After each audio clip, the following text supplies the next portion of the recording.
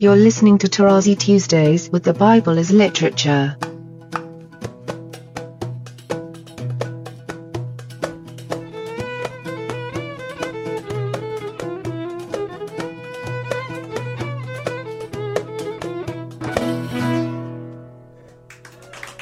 Hi, this is Father Mark Boulos, and you are listening to Tarazi Tuesdays with the Bible as Literature podcast. In this week's episode, Father Paul continues his discussion of Genesis chapter 2, highlighting its interconnection with Genesis chapter 3.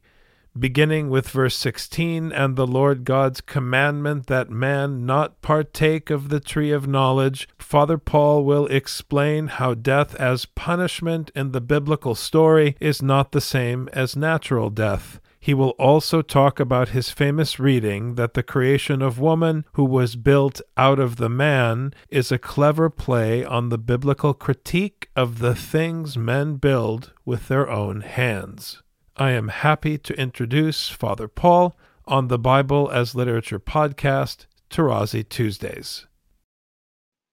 One point for my hearers is that the way I showed how chapters 1 and 2 are connected, 2 and 3 are more so, because basically it's the same story that carries. You don't have only verbal connections, but we have also the same story. You have the mention of the 2 trees and the commandment not to eat, and the man and his wife were both naked and were not ashamed, and then suddenly you have this taken up in chapter 3. So really one has to make an effort when things are complex, and remember, complex does not mean complicated. It's just complex, and one should not ask ahead of the time questions.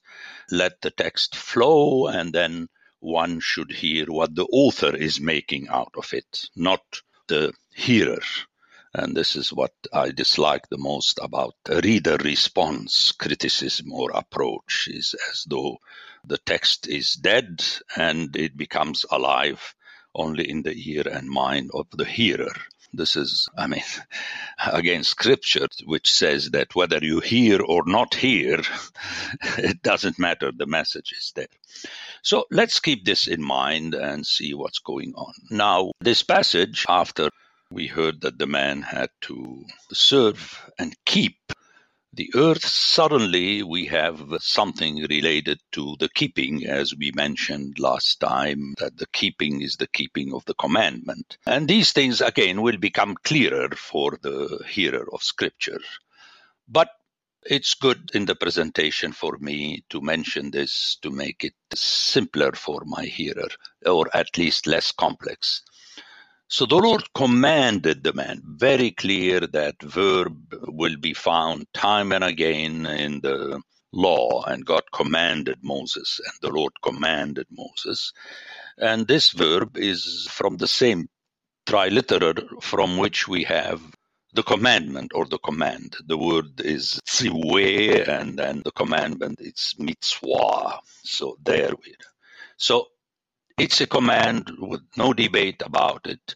Namely, you may freely eat of every tree of the garden, but of the tree of the knowledge of the good and evil you shall not eat, for in the day that you eat of it, you shall die. Let me begin with you shall die. The issue of death in Scripture is not natural death. We have to dismiss that, because the human being is going to die sooner or later. It is the death as punishment, as coming from God. It's a death that is implemented by God at the breaking of the commandment. Remember how later in Leviticus and Deuteronomy, it is God who is the source of the blessing and also the source of the curse. Remember, there is only one God, the source of everything. We cannot separate as though we have 2 sources of the good and the evil, which is taken up in most of the philosophies. And this is clear because, as I said earlier, and let's repeat it here, that the knowledge of the good and of the evil is a reflection of the status of judge. Only the judge at the end of a court case that emits the judgment. And remember, the judge can break even the decision of the jury. Okay. And that will explain to us why the serpent will play on this issue, namely that God doesn't want you to be like him as God. And he got it right, but he didn't add that this is an impossibility. So he lured the people to imagine that they could become like God. And you know what happened in subsequent theology about theosis and the rest of it. It's not so in the Bible. Now, already let me mention, because people are amazed at the end, but God did not punish Adam by putting him to death. Well, death has different aspects, as we shall see later. In other words, it's positing you in a situation that is not your normal situation, which could be fire, famine, and exile. That's why the exile is viewed as the death of a community, of a nation, of a totality. So let's understand this.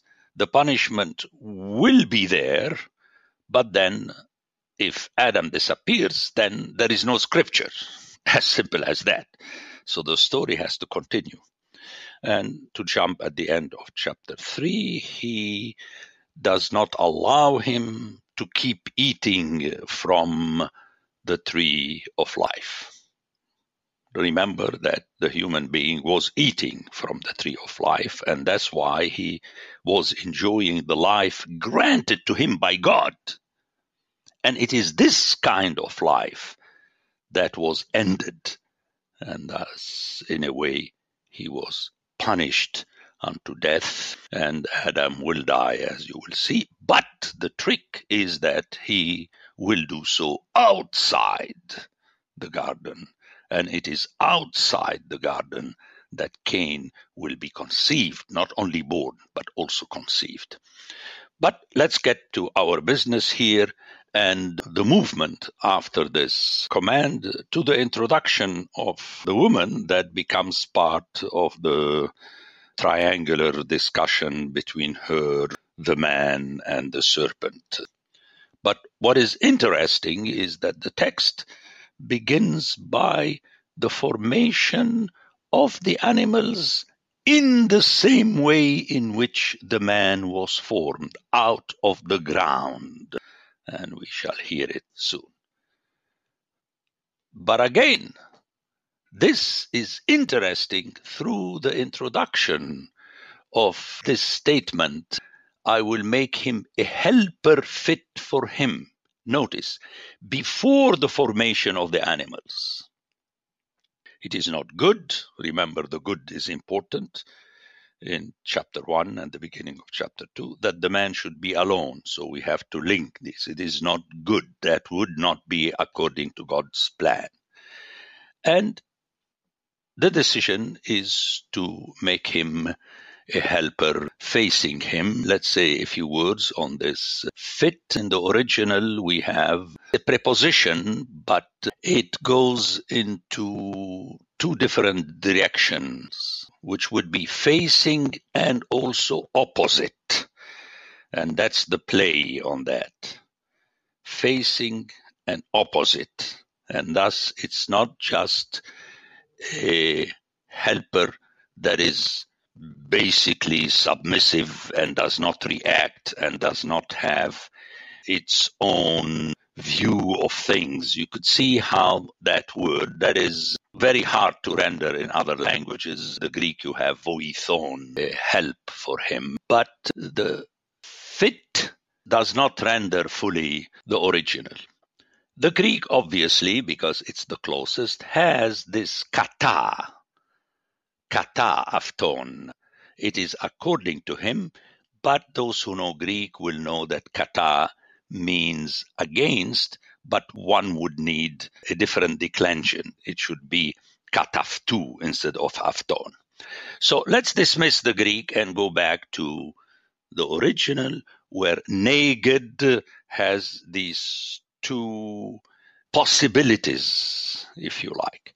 So the choice of this word, again, is very interesting. Someone who knows the scriptural Hebrew would notice immediately the use of this neged. Then, in order to respond to this comment by God, God forms every beast of the field and every bird and brought them to man. And whatever the man called every living creature, that was its name.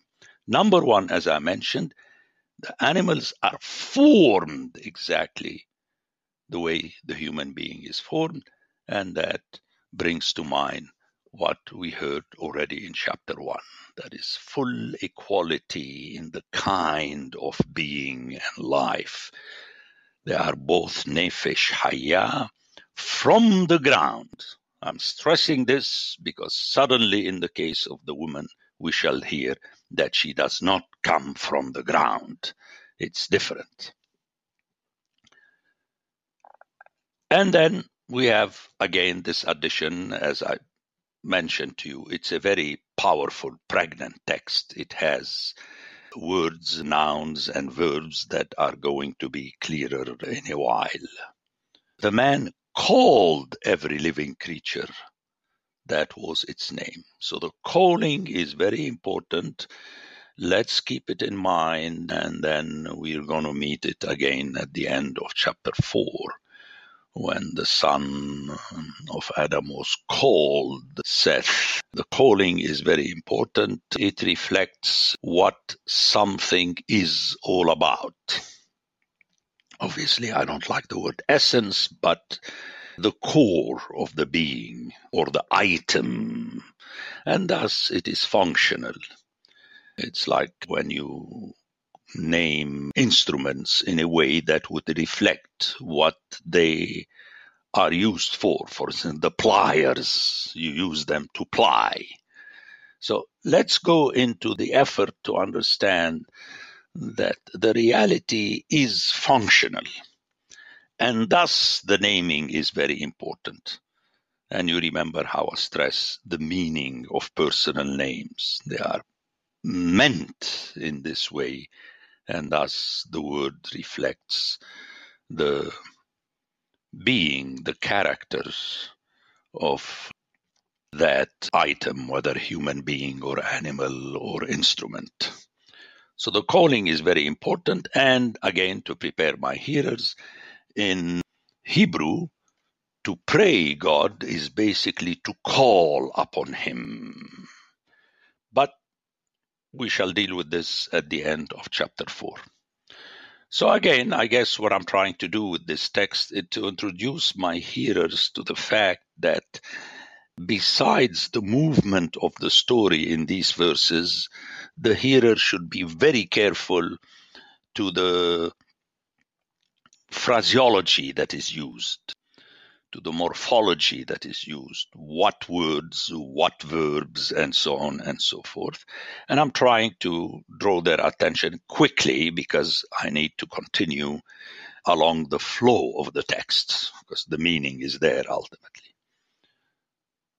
So the man gave names. Again, you see how the English may suddenly translate called, which is qara.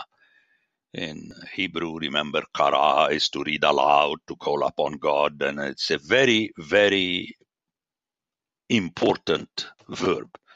It says gave names, but the original keeps it linked, that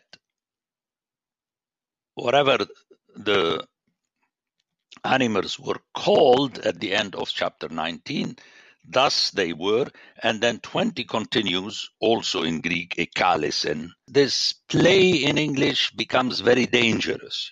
I know that the hearers will say it's the same thing. Well, it could be the same thing, but then you lose the connection.